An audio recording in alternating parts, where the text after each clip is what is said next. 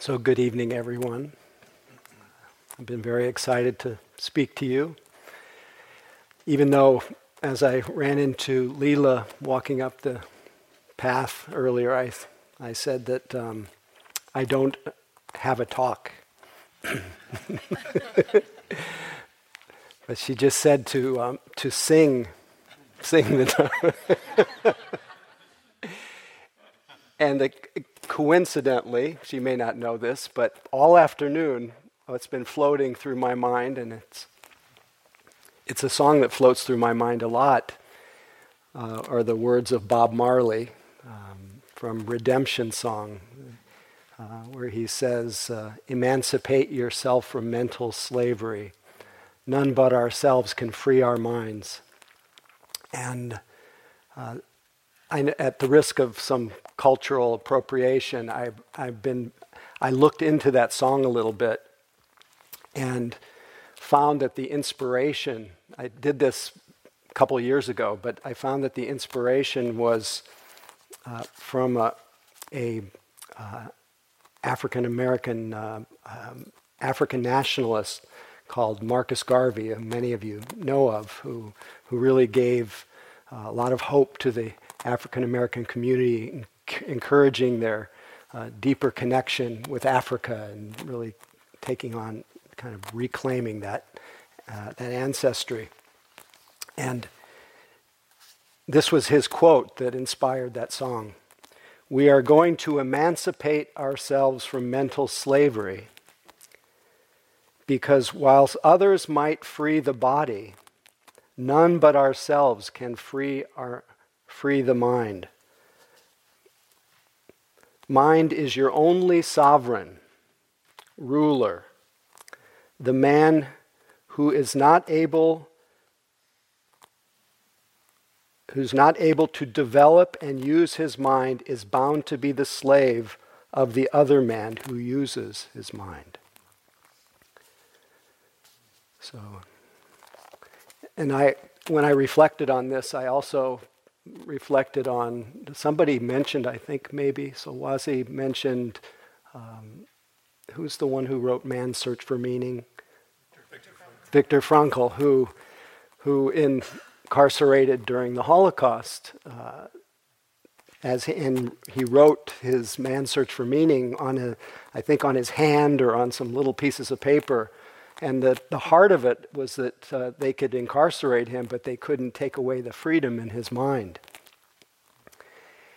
And all of the different wisdom traditions, at least my song of freedom, is of course because we're sitting and we're in the context of a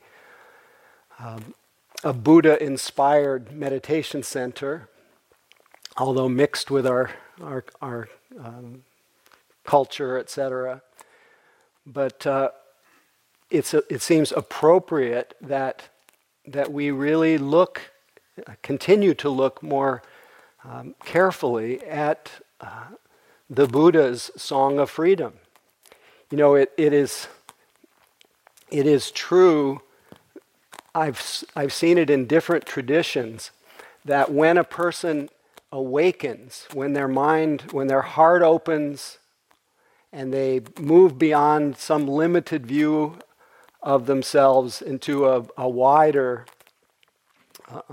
perspective on life, often there is this spontaneous urge to write a poem, sing a song, do something that expresses that you could say that cry of freedom, that song of freedom.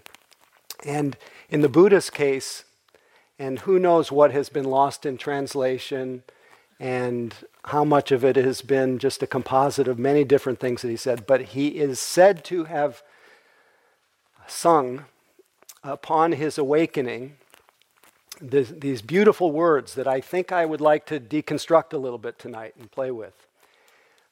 Part of not having a talk is that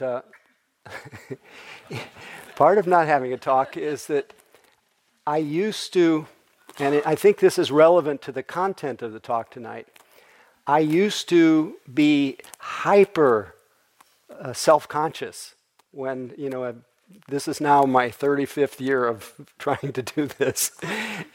And I used to be hyper self-conscious and concerned about being prepared.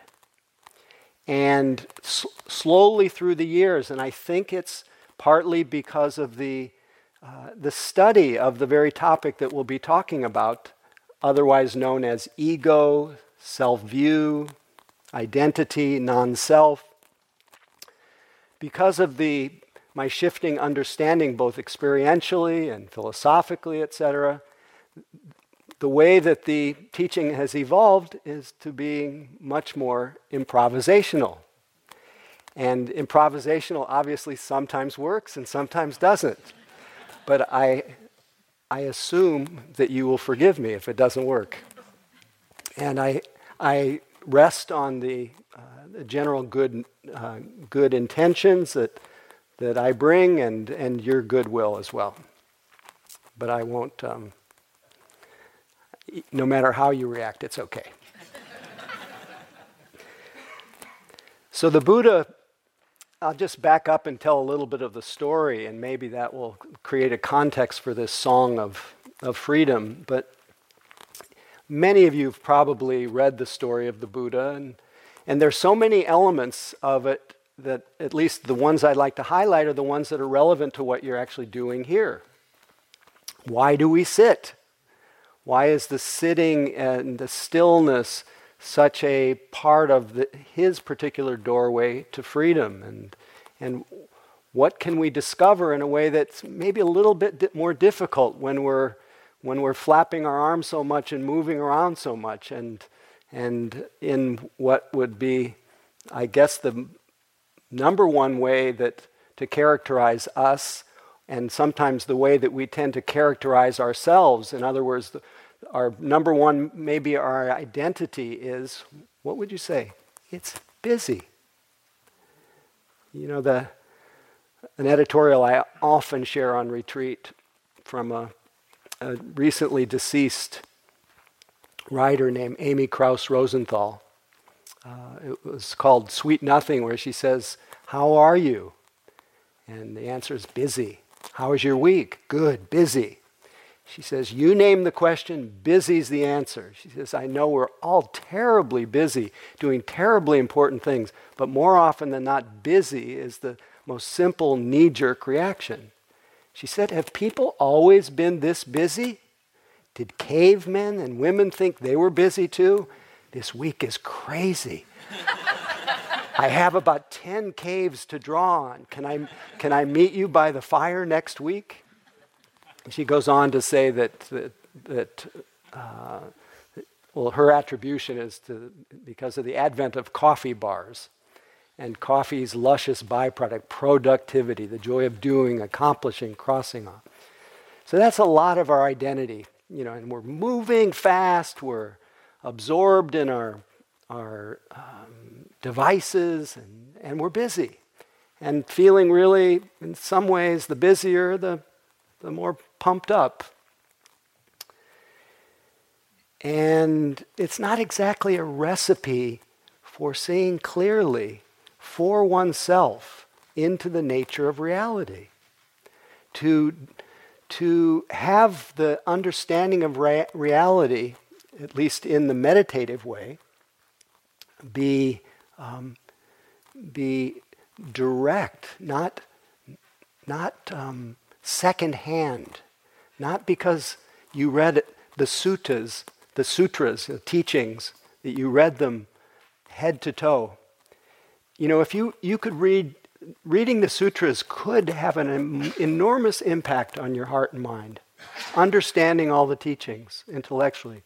But ultimately, until you stop, keep quiet, look within, it is, as you probably heard before, the metaphor uses, it's like you have read all the menus, but you haven't tasted the food. Now, how could you put what you're experiencing right this moment?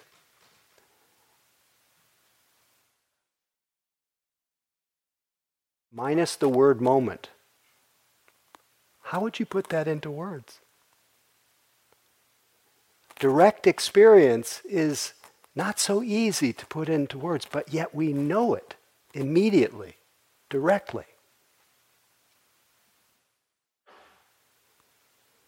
And all of our moving and going sometimes deprives us, unless we are really carrying with us that sense of aware presence.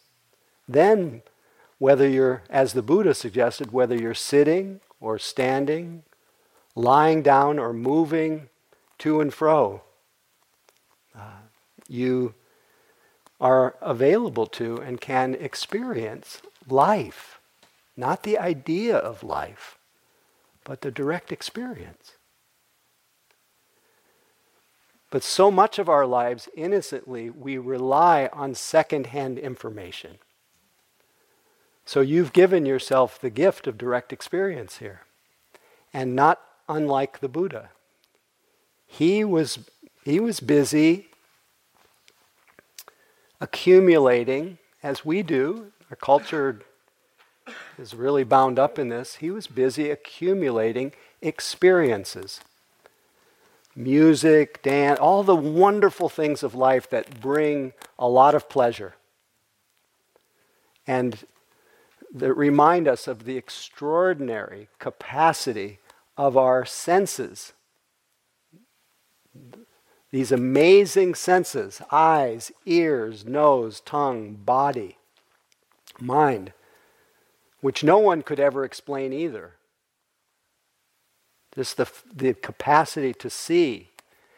And then to translate what's being seen into what these light and these objects, these forms, to translate it into language that we can then communicate with each other.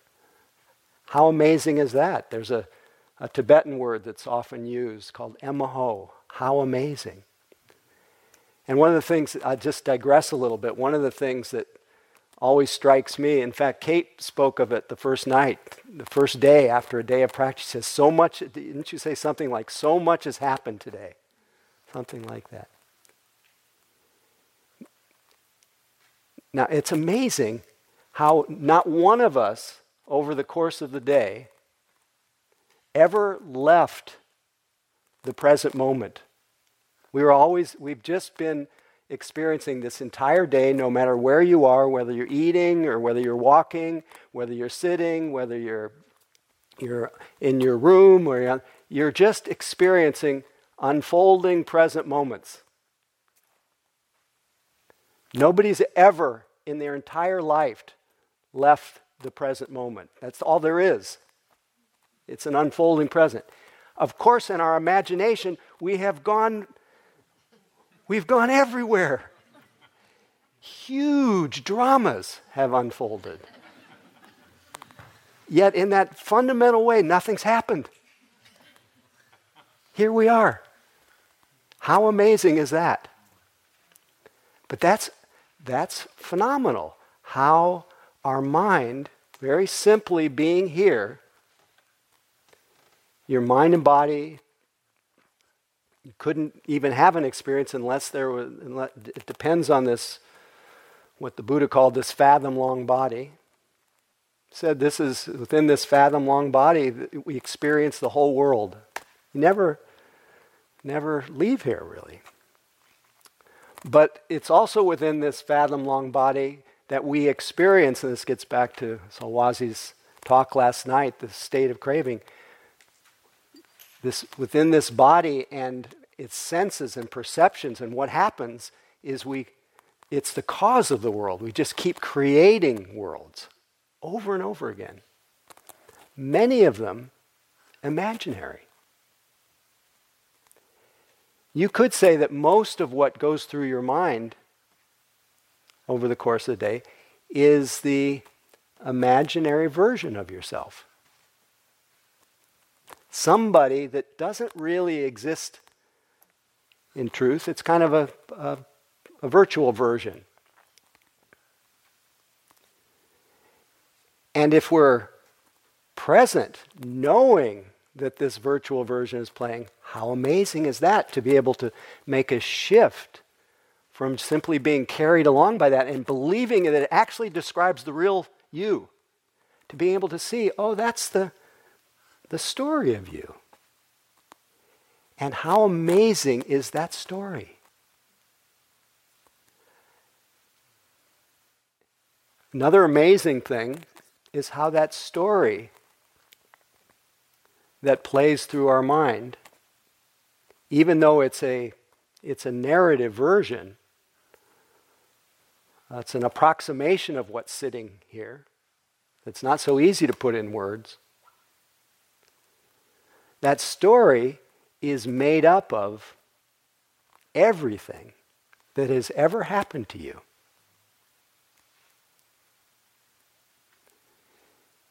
And everything that's ever happened to you is what you could call, it's two things. It's both personal and non-personal. Personal in the sense of what's happened to you is not the same as what's happened to me. And that reminds us that we each are an individual, a unique expression of life. The Buddha was clearly an individual, a unique expression of life, formed by everything that ever happened to him. I was really struck last night and the night before how both Kate and Sol Wazi, both of them, this is a pet interest of mine, and maybe, I don't know if this excites you, but both watching and listening to Kate, she has what I call Kate-ness. She is quintessentially Kate. This kind of, the way I think about her, I hope this doesn't make you uncomfortable. Her being smiles. It's like there's a kind of brightness. There's an intelligence, clarity, playfulness, and it's not like anybody else that ever lived. Individual, unique. But yet you could also feel from Kate all the ancestry, all the causes and condition that brought her into being. All that in her that is non-personal. So the Buddha never denied our individuality. He was right there he was tough, he was clear, he could defend the Dharma with the best of them. But he also at the same time recognized that his individuality did not just live in a vacuum. It didn't live as this thing apart from everything else. It was made up almost entirely with non-personal elements. All right, the example, what does that mean? Now just think of yourself for a moment. Body, made up of, we call it my body. But when you look more carefully at what you call your body, we can talk about it in terms of elements. It's made up of the elements of earth, water, which, the earth depends on the water for solidity. Fire, the water depends on the fire for if fire's too high, it liquefies. If it's not enough fire, it freezes. Then you lose your solidity in either case. And then the fire depends on the air. So we are this mix of air, earth, air, fire, water. Not particularly personal. Cannot find any place in this body that's strictly you. How do you feel when I say that? Seem Pretty matter of fact.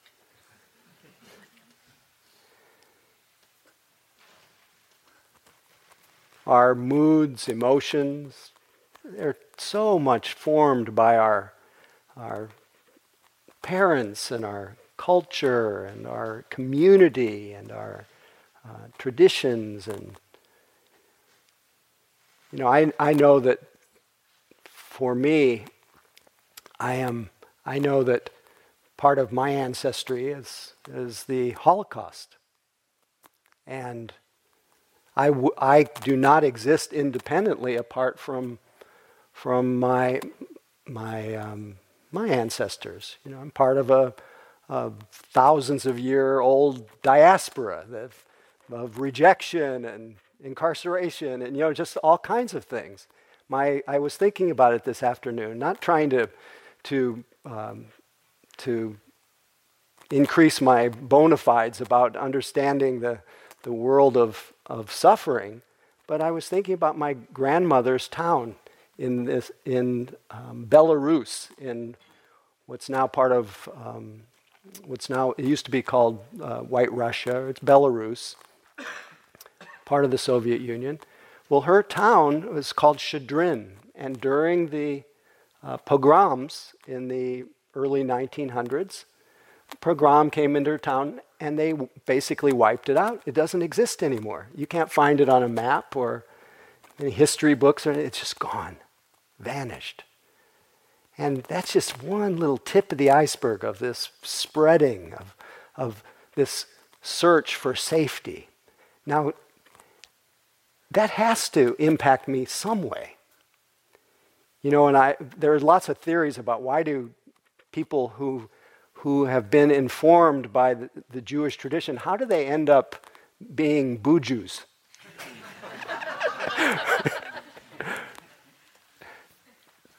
Jubus.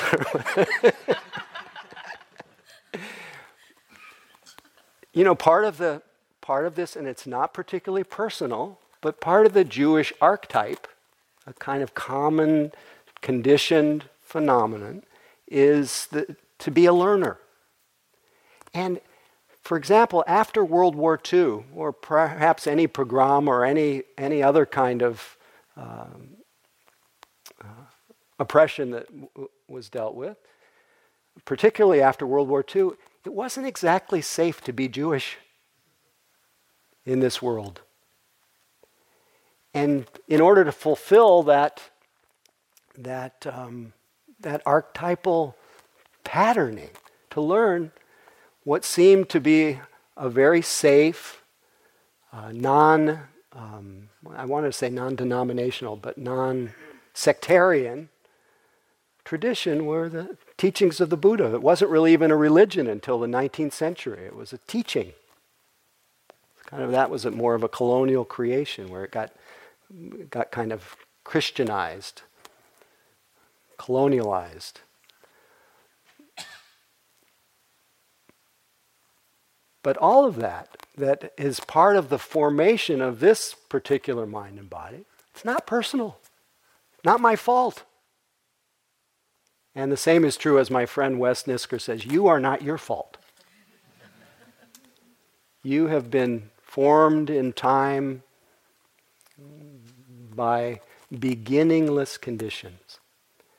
And one wonderful teacher named Nagarjuna said, really speaking of how this doorway of understanding our non-separateness is a doorway to understanding the selfless nature of our existence, the non-self element of your individuality. He said, you are not the same, nor are you different from that which you depend. So we're all contingent or dependent on all these causes and conditions. You are not the same, nor are you different than that which you depend. You are neither severed from, nor are you forever fused with those conditions. This is the deathless teaching for Buddhas who care for the world. I love the fact that Nagarjuna says, for Buddhas who care for the world, because the more you widen that circle of understanding of yourself. You don't just look at yourself in a vacuum, which of course, when you look at yourself in a vacuum as just I, as just me, as just mine, everything gets personalized. Everything, and that little narrative that goes in your mind of yourself gets reinforced because of one little characteristic that the Buddha called wrong view or avidya, ignorance. That little narrative, even though it's such an essential part of our humanity, of our individuality, that narrative and the being that it describes starts getting co-opted by this notion that that being is solid, existing independently apart from everything else. That we start to walk around this life completely innocently, but walking around this life thinking that we are, as the metaphor used in the Bhagavad Gita in the Hindu tradition, is that we're like a wave on the ocean, but we're the one wave that's gotten separated from the ocean. Completely oblivious to the fact that we are completely immersed in the very thing we deeply long for, is that sense of connection. And what does our discursive mind try to do out of love for ourselves? It tries to figure it out. How can I get that wave back to the ocean? And the harder we try, and this is what we find, when we try to figure it out, then our identity gets co-opted by the idea that you are not just this unexplainable, fantastic, unique expression of life, but you are primarily, because there's so much pain that comes with being so in your head, so to speak, disembodied, you begin to view yourself in some version of, well, there's several versions of, there's something wrong with me. But really, the composite identity is, I am a problem to be solved. So much of the energy is about seeing experiencing ourselves as a problem to be solved. So what we do in practice, just to come back a little bit to the immediate, is we cut through that problem-solving mind, and we instead of relying on our rational mind to figure it out, we begin to open this what's sometimes called satipanya, awareness wisdom, this intuitive awareness that just takes in experience, that receives it, that doesn't figure it out, but yet at the same time, the more the dust of memory gets cleared of all of our confusion and our confused notions of ourselves, the more the dust clears, the more that intuitive awareness shows that it has a certain intelligence to it. And then those data points, I love that metaphor that you use, those data points of what we're experiencing moment to moment start lighting up in a way that our intuitive awareness operates on them, and all of a sudden we have this understanding of ourselves as not as separate as we thought, nor as describable as that version of ourselves that plays in our minds is. That we are really, we are too amazing to describe. That we are vast beyond our comprehension. We are wonderful beyond our comprehension. And I guess the shadow side of that is terrible. But a sense of well-being is easier and closer than you think. And it is partly this view that plays through our mind of being a problem to be solved that prevents us from recognizing the natural well-being and happiness of being awake. I always like to experiment with just asking you, and you're much more, this is probably much more accessible to you at this phase in the retreat.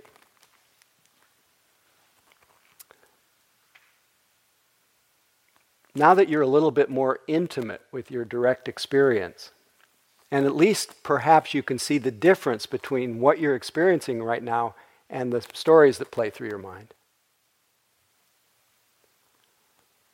You can really check out what is your experience after the last story has stopped and before the next one comes. Anybody willing to say? Heart opening. Heart opening. What else? Now. Spacious. Peaceful. Nothingness. Just curious. Any problems? Anything wrong with you without consulting your memory? Intense. What's that? Intense. Intense. Life is intense. The other thing that dawned on me when I started to experience this a little bit more is that it feels sometimes like, in my absent-minded moments, that it's mostly a story of lack that's running through my mind. Something's lacking. But then when I'm actually present, I can't find anything missing, anything lacking. Unless I remind myself, this is my issue, or of course our issue is going to come back. That's part of our conditioning. But the beauty of practice is we can begin to relate to our issue instead of relating from our issue. That's the liberating leap. To me, it's the liberating leap in practice from being just carried along by the stream of our thoughts to noticing them. We don't delete them or get rid of them. We make this shift in relationship that is all made possible by this ever-present capacity that we have to be intelligently awake.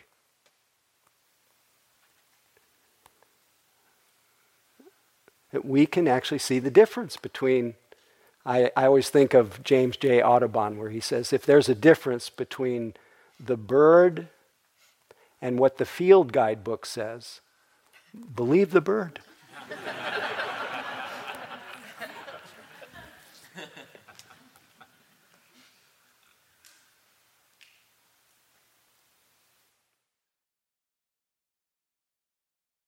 It's nice to know that, to have a few moments anyway, to know that at the root of everything, there is, I think the expression used by somebody was that sense of basic goodness, kind of a ground, there's a ground of openness, just presence, simplicity.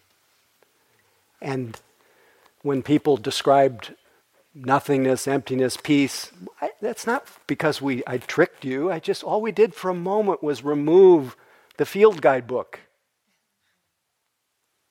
The second-hand version of yourself. Beautiful as it is, and important to honor and be in awe of it, but it can't quite capture the capacity that you have to be really free. To just reclaim your Kateness or your Sawaziness or your Howiness, or as I often talk about my daughter Molly, her Molliness. She was my guru on this. I watched her as a 3-year-old just Essential Molly. Yet I also started to see the way that the field guide book got created for her. She went to nursery school. And she saw two little girls. She had these little ringlet curls. She saw these two girls with blonde hair, blue eyes. And I saw her a few days later. She's 3 or 4, and she's standing in front of the mirror trying to straighten her hair. So poignant, so painful. Already the beginning of the comparing mind. And if you begin to take the comparing mind to be who you are, it's always measuring. It's always saying, somebody's higher, somebody's lower, somebody's equal. And that's exhausting. There's no security in trying to keep up with differences. Honoring differences is a different story from the vantage point that your needs have been met. That your happiness is not dependent on being above, below, or equal to. That's freedom. And that's a little bit about what the Buddha realized. What that third noble truth, the cessation of this constant state of craving for something different, for craving for, as Solwazi beautifully spoke about, the 4 attachments, craving for sense pleasures, craving for views and opinions and the identity around them that gets us so bound up in continuing to have to move to keep up with somebody who has a different view, or to reinforce our own, or the craving for the clinging to rites and rituals and doing things right, and then this continual craving to perpetuate, solidify, to secure this view about ourselves, this narrative we call identity or ego. The Buddha called it Sakaya Ditti, self-view. And the understanding is that all of us have these different views of ourselves. And sometimes they're inflated views of yourself, sometimes they're deflated views. Sometimes they're okay views. It's really I've been talking about this in the last few years, but it's being a dad to a 15-year-old. She's no longer 3. But I've taught a couple retreats with Bonnie Durant in the last few years, and she talks about personality view a little bit, and she calls the teacher, she says this inner teacher, she calls herself the sage on the stage. And so here I'm the sage on the stage, but then, so I get a lot of my narcissistic needs met, people are nice, but then I go home. And in more recent times, and very typical of a 15-year-old, half the time she doesn't give me the time of day. And I've even asked her, you could say good morning. She says, nobody does that anymore.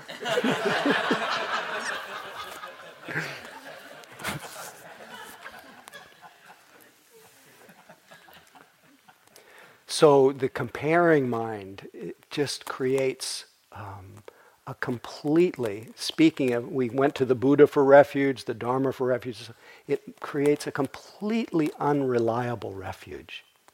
There is no refuge to be found in a view about ourselves.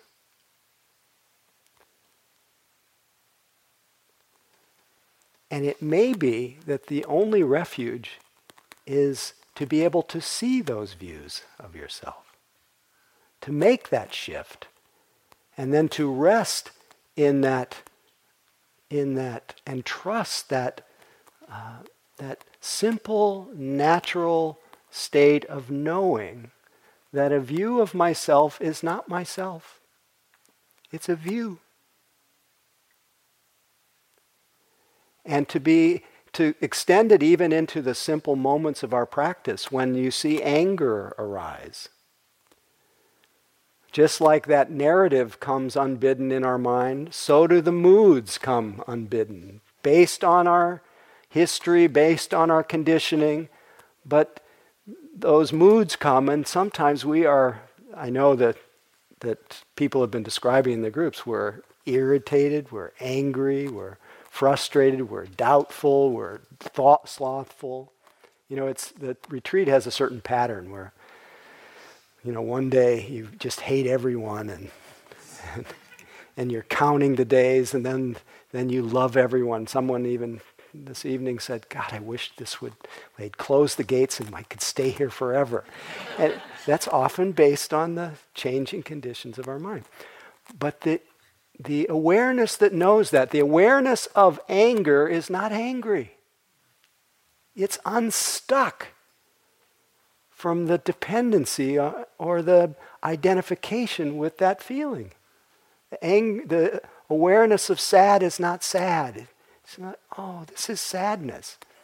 So this capacity to relate to our experience in a way, with understanding, frees us from then being carried along unconsciously through the torments of our mind. So this is essentially what the Buddha did.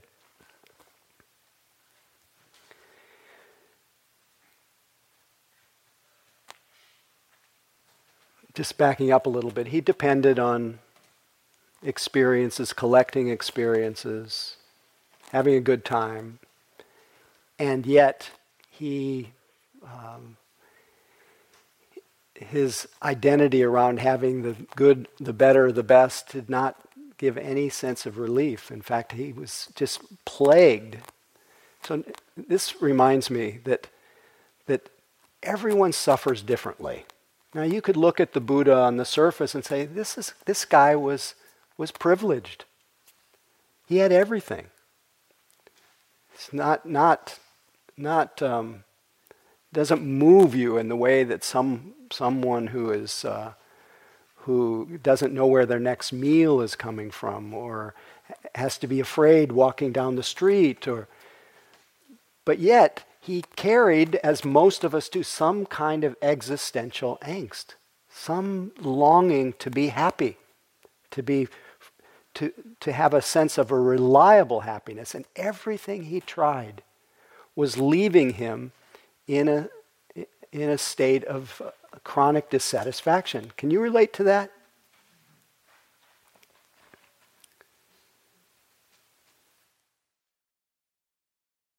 And then his guru showed up.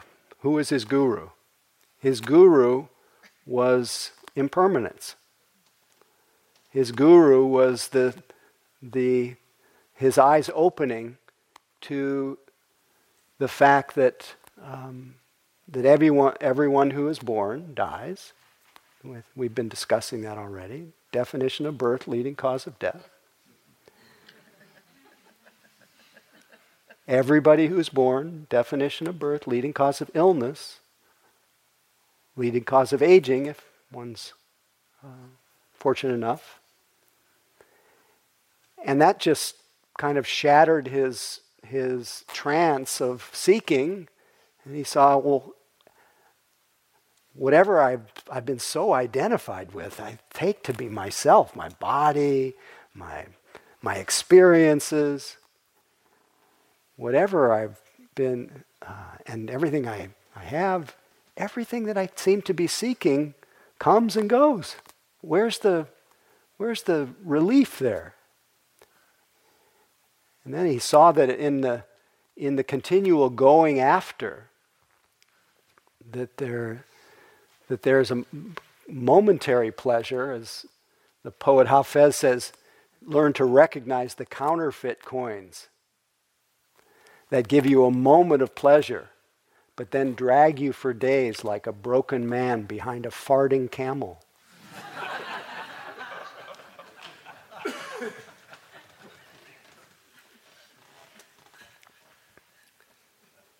Sorry. Sorry.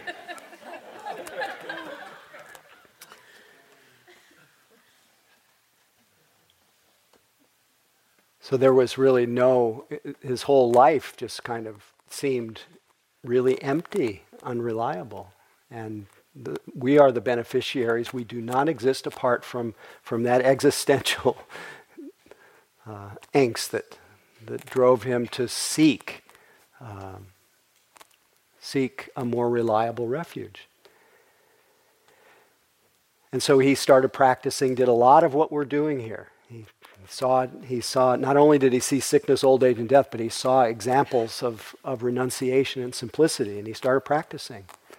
And he very quickly developed a very strong sense of the unification of mind and body, and he experienced a kind of well-being and happiness that seemed quite superior and more long-lasting than the fleeting experiences of our ordinary wonderful pleasures. And thought he was really onto something, but then he also saw that those experiences, even the delicious meditative experiences, eventually faded away. But at that point there was really no one to guide him to find a reliable refuge, but he decided to just give up going out and looking for teachers, and he just decided to stop, and he went under the Bodhi tree and sat there, and he said, I'm not going to get up until I find what I'm looking for, even if I die. That kind of rarest of desires, the desire to be free, that is really the fruit of opening to dukkha. Dukkha, that's why dukkha, the opening to the unsatisfactoriness, the things that are hard to bear in life, becomes a cause for wanting to be free. So he sat, doing a lot of, he wrote, he worked up some of the composure, but then he didn't get seduced by it because he didn't let the pleasure of it overtake him. Felt it a lot, but instead he applied the strength that comes from having a steady mind, and the brightness of it, the clarity of it, the luminosity of it, the capacity to reflect what's going on in our mind. Have you noticed your mind clear a lot since you've been here? That it gets much more bright just when it's just a little bit more free of its usual preoccupations. It gets quiet and bright. So one teacher said, then you start to sense that it's permeated with light and love that you've maybe never known, but you recognize it as the natural state of your mind. Anyway, so with that brightness, he started studying his mind and body. That which he had so identified with. And he saw that everything in this body that he called me and mine, he saw that it was just like everything in the macro level, it was in a state of constant flux. With nothing in that mind and body that could be held on to and could even be described as me or mine. Anything you look at, it would change. And then he saw the same with moods, saw the same with thoughts, and he was just assaulted by the hindrances, by all the versions of himself that were of unworthiness, and he finally touched the earth. Said the earth, I deserved to be here, needed a little extra support. That's why, a little bit of why we put our mind in our body. This body, even though it may be unreliable, it's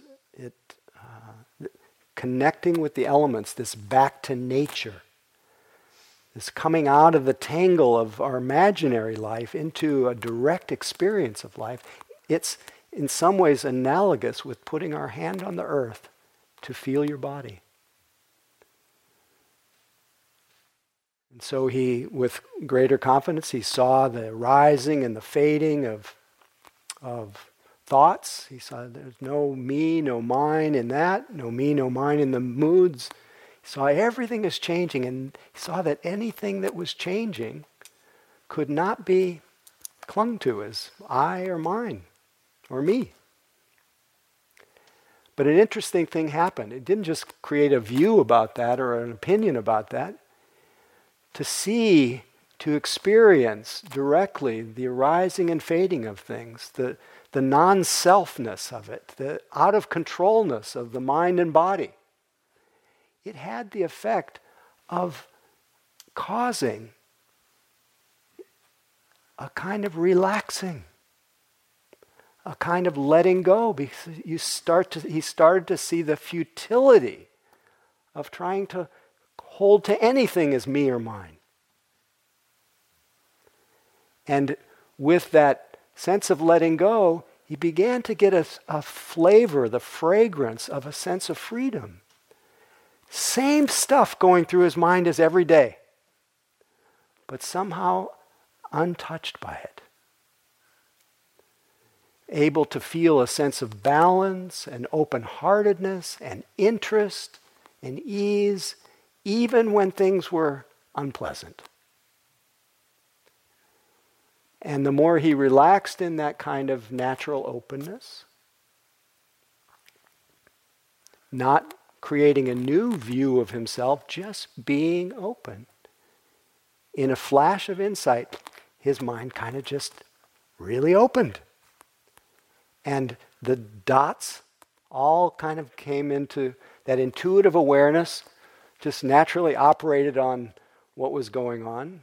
And in a flash of insight, he realized, the reliable refuge that I have been searching for is none other than the natural state of my own mind. That I don't have to lift out of this moment to be free.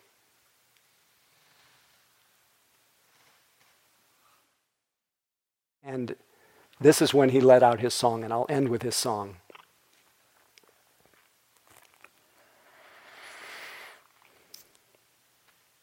He said, because, he had been going after one thing or another, been born into desires and losses and gains and praise and blame, and all the winds had blown through his mind, all the comparing and all the analyzing, all the judging that comes with the identity view and taking everything personally. He said, through many births, in the wandering on, I ran, seeking but not finding the maker of this house. O house builder, you've been seen. You shall not build a house again in the same way. Your rafters are broken. That's all the defilements of the mind that make us think we're not okay. The ridgepole destroyed, ignorance. The mind gone to the unconditioned, the deathless, to cravings, cessation, to that constant state of obsession with what's next, to the cessation of craving, it has come. May we all realize the unconditioned. May we all experience moment by moment the joy of letting ourselves be and discovering our version of Kate-ness, Sawazi-ness, Howie-ness, Leela-ness, Ashley-ness, and whoever you are.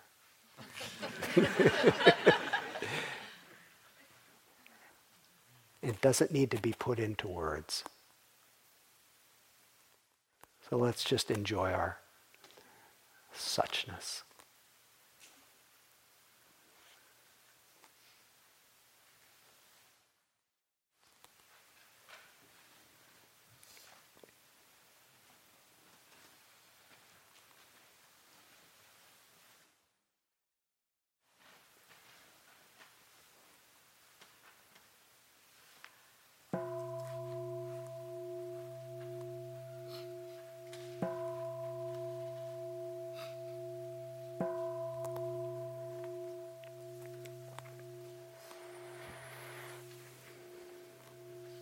Thank you so much for staying with this little meandering journey to the nature of the mind. We will have, instead of a 15-minute walking, we'll just have a 10-minute stretch, restrooms, and then we'll have another sitting with a little chanting and put you to bed. Anyway, thank you so much for your attention. Thank you for listening. To learn how you can support the teachers and Dharma Seed, please visit dharmaseed.org/donate.